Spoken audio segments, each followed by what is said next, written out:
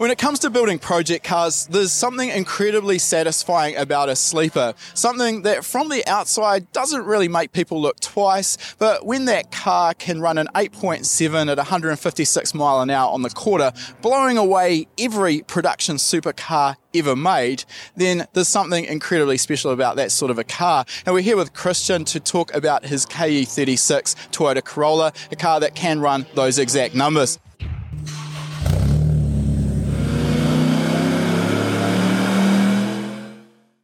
Welcome to High Performance Academy's Tuned In Field Report podcast series. In these special midweek episodes, we look back through our archives to find the best conversations we've had through years worth of attending the best automotive events across the globe. We've pulled the audio from these tech-filled interviews with some of the industry's most well-known figures for you to enjoy as a quick hit of insider knowledge. Now, for a start, Christian, clearly the original 3K that came out in this car probably not going to get you anywhere near the 8-second range. So can you tell us what you've got powering this wagon? So this time around we've got a 1JZ VVTi. We had a non-VVTi in it originally, but no one over here was really pushing the VVTi, so we decided to see what we could make out of it.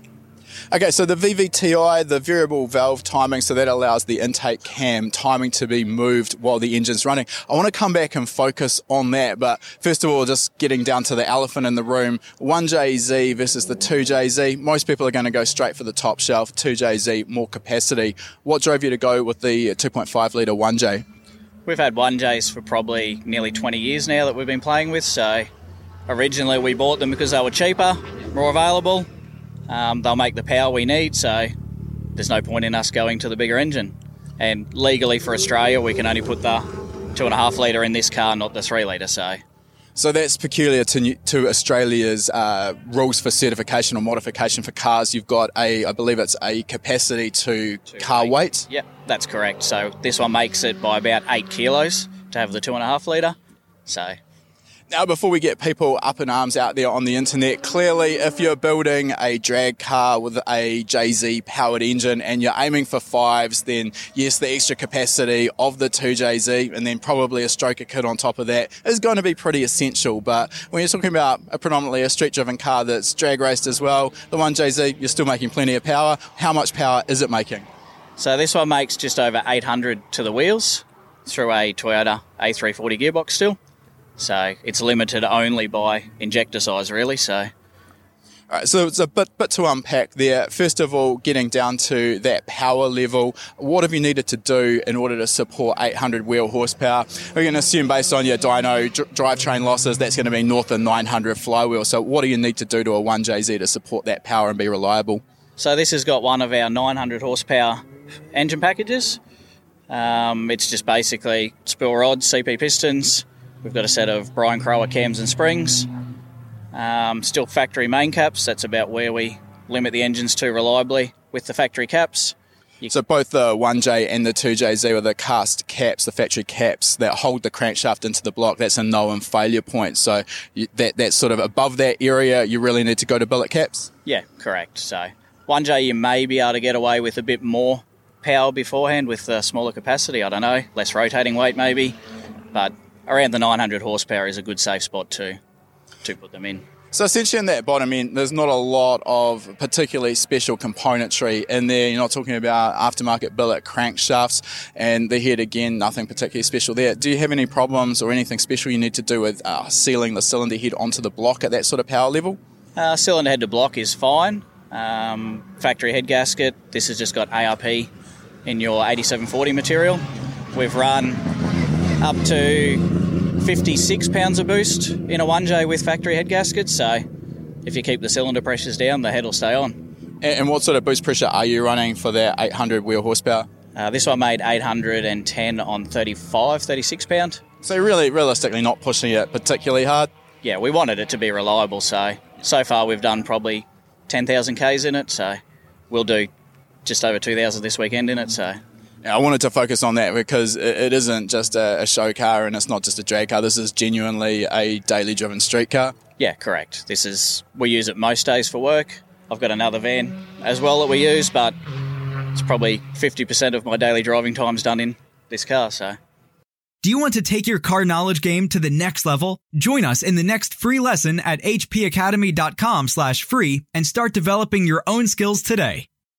Now, just coming back, I said I wanted to focus on that VVTi cylinder head. So you originally ran this with the non-VVTi head, so fixed cam timing, and then you've gone to the VVTi cylinder head, which allows that intake cam to be controlled and moved while the engine's running to optimise the cam timing versus throttle position, manifold pressure and engine RPM. So what sort of differences do you realistically see? How much of an advantage is that variable valve timing? Because we know a lot of people, when they build a race motor making high horsepower, they'll go to an aggressive cam, which requires the VVT system to be locked out anyway. You've kept it, so yeah, give us the advantages there. So mainly street car to start with, nice low down power. It actually makes it better on fuel, obviously. And we went to a slightly bigger turbo. We used to have a 6870 with the non-VVTi. We went to a 7275, so we wanted a bit more response, and it worked out about the same response having the VVTi with the bigger turbo. So it allows you to go to a bigger turbo without losing that bottom end and that spool? Correct, so it's still straightable. It's to the point where you don't want much more, it's going to be a lag monster. So now, that brings me to the turbo. Nice segue in there, because I was just going to ask you what the turbo was. You've covered that off. So with that turbo, the VVTi, and also the fact you've got a 2.5 litre engine there, what sort of RPM are you seeing full boost achieved? I think full boost would be about 5.5. It starts making 10-15 pound by probably 4.5 to 5. So, and you rev it through to what RPM? Makes power to about 8.7, 8.8. I think we rev it to just over 9 just for mile an hour at the track. We can only get a 3.5 diff ratio in a Hilux diff. So, all right, so before we get on to the rest of the drivetrain, because that's also quite unique what you've done with this car, can you just give us a rundown on the electronics package you've got controlling the engine? Yep, so it's got a Haltech Elite 2500T in it. It's got the wideband. It's got the new EGT box in it. Apart from that, it's got Bosch injectors, 1650cc and 2 044 pumps. All right, so let's just go back to that. You've got the 2500T Haltech ECU, so that's in control of everything in there. You mentioned you've got the wideband, so can I assume there you're running the cam-based Haltech wideband? Yes, correct. The newer version, yep. All right, so that transfers all of the wideband air-fuel ratio data into the Haltech ECU via CAN. One of my personal favourites, because it retains the integrity of that data, unlike what we can see problems with an analog voltage-based wideband controller, where we can see ground offsets affecting the accuracy of that data. Now, once you've got that information in there, there's a variety of ways you can use that information in the Haltech. Are you using any closed-loop air-fuel ratio control strategies, or are you just using it for tuning purposes? No, it's closed loop all the time, so it's road and track, so it's always trimming. So we've done a lot of Ks in it now, so the map in the car is pretty good. It's one of the things I really like with the cam-based controller as well, because in the past with the older style controllers, there's no diagnostic information going through to the ECU, so if the sensor fails, the ECU doesn't necessarily know. It can be problematic if you are running wideband control, so that cam-based controller lets the ECU know exactly what's going on. So on top of that, you're also running those 1650cc Bosch injectors, and is it safe to assume there, given the power and the size of the injectors, you're running on E85 fuel? Yep, E85 fuel, and 810 horsepower is about 98% duty cycle, so there's really nothing left in there. Would you go to a bigger set of injectors, or you're just happy where that power is? We basically put them in to limit the power and stop us getting out of control, so it's too easy to turn the up button. Yeah. At 40 pounds of boost, I think injectors are 110%, so fuel just keeps up, but obviously it's well past what it's capable of. And are you running flex fuel here, or is this just dedicated E85? It's dedicated E85. We've got a flex sensor in the car, but we've never had the need to set it up. Now, in terms of the boost control on this, I'm going to guess that getting all of that power, 800 horsepower to the ground off the start line is probably going to be pretty tricky. So are you using any boost control strategies versus either road speed or gear? Yep, for like our roll racing events or the Flying 500 here, we have road speed, whereas at the drag strip we can pretty much put it in as fast as it'll make it. All right, so let's get on to the drivetrain, because again, this is somewhat unique. I haven't seen this before. Most people go to something like a Power Glide if they're going auto. You're stuck with the auto, but you wanted to keep everything Toyota. So tell us what you've got in there. So we retain the Toyota A340 4-speed auto. It's built by one of our friends in town, Gilroy's Race Transmissions. So we've played with them a lot over the years. This is the fastest we've gone so far, but we're building another one and want to go closer to 8.0 with a Toyota box. So is there some big limitations within that gearbox that need upgrading to support that sort of power level? Yeah, we've got some bits coming from the US. One of the places over there makes a bit of stuff, but this is essentially still a fairly basic box. I think they retail them for around $4,000 for the gearbox, so something that can run 8 seconds, it's a cheap gearbox. Yeah, that's definitely pretty cost effective. So moving back, can you tell us about the rear end in the car? What are you running there? So rear end's just a factory RN20 Hilux diff. It's got a set of traction arms and a aftermarket sway bar. Other than that, it's all factory Corolla. So you're talking LSD in that, or is it a full spool? It's got an LSD in it, yeah. So again, keeping it somewhat streetable. Yeah, street car.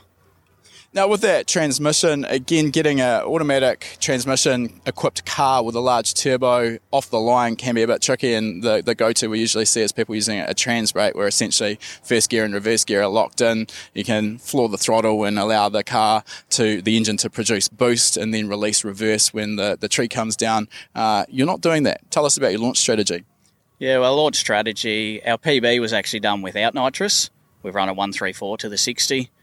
The bigger turbo probably put us about 100 RPM off optimum launch, so we've got around a 35 horsepower shot on the car to get it out of the hole.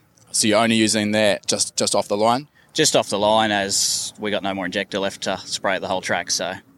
But you're also just launching solely off the foot brake?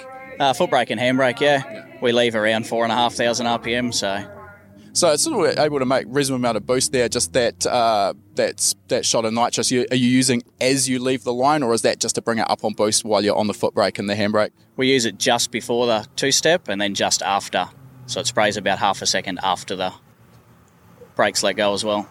So on that basis, would you see actually any advantage if you were to go to a trans brake on this, or you think it's pretty optimal just with the technique you're using? You can't trans brake the A340, but a power glide gearbox with a trans brake, the car would go slightly faster, but wouldn't keep it all Toyota. Fair enough, I understand. The car's also well known for bringing the front wheels well off the ground. So can you just tell us about controlling that? I mean, I see you've got no wheelie bars on the back of the car. Is this just a dedicated decision? You want to keep it without wheelie bars and control that all manually? You like getting those front wheels as high as you can? Because obviously there's a danger of damaging componentry when it does come back down. Give us some insight into that. Jamboree we kind of just kept putting nitrous in to have some fun. The 35 horsepower shot still picks the wheels up probably a foot, so then we put a 50 shot in it and picked them up probably 3 foot, and then we put a 75 in it and it put it on the bumper. So we did do that on purpose, and we've done it now, so we'll stick to around the 35 shot, and that should get us hopefully eventually into maybe 12960 or something like that. All right, look, Christian, it's been great to get some insight into the car, and it's certainly a car that is going to appeal to a lot of our viewers there, with the fact it is something that they can aspire to. It's a sleeper, but it still runs 8.7, so certainly no slouch. And we wish you all the best for the rest of the weekend here at World Time Attack. Thanks. No worries. Thank you very much. If you enjoy this podcast, please feel free to leave us a review on whatever platform you've chosen to listen to it on. It goes a long way to helping us get the word out there. All these conversations and much more are also available in full on our High Performance Academy YouTube channel, so make sure you subscribe.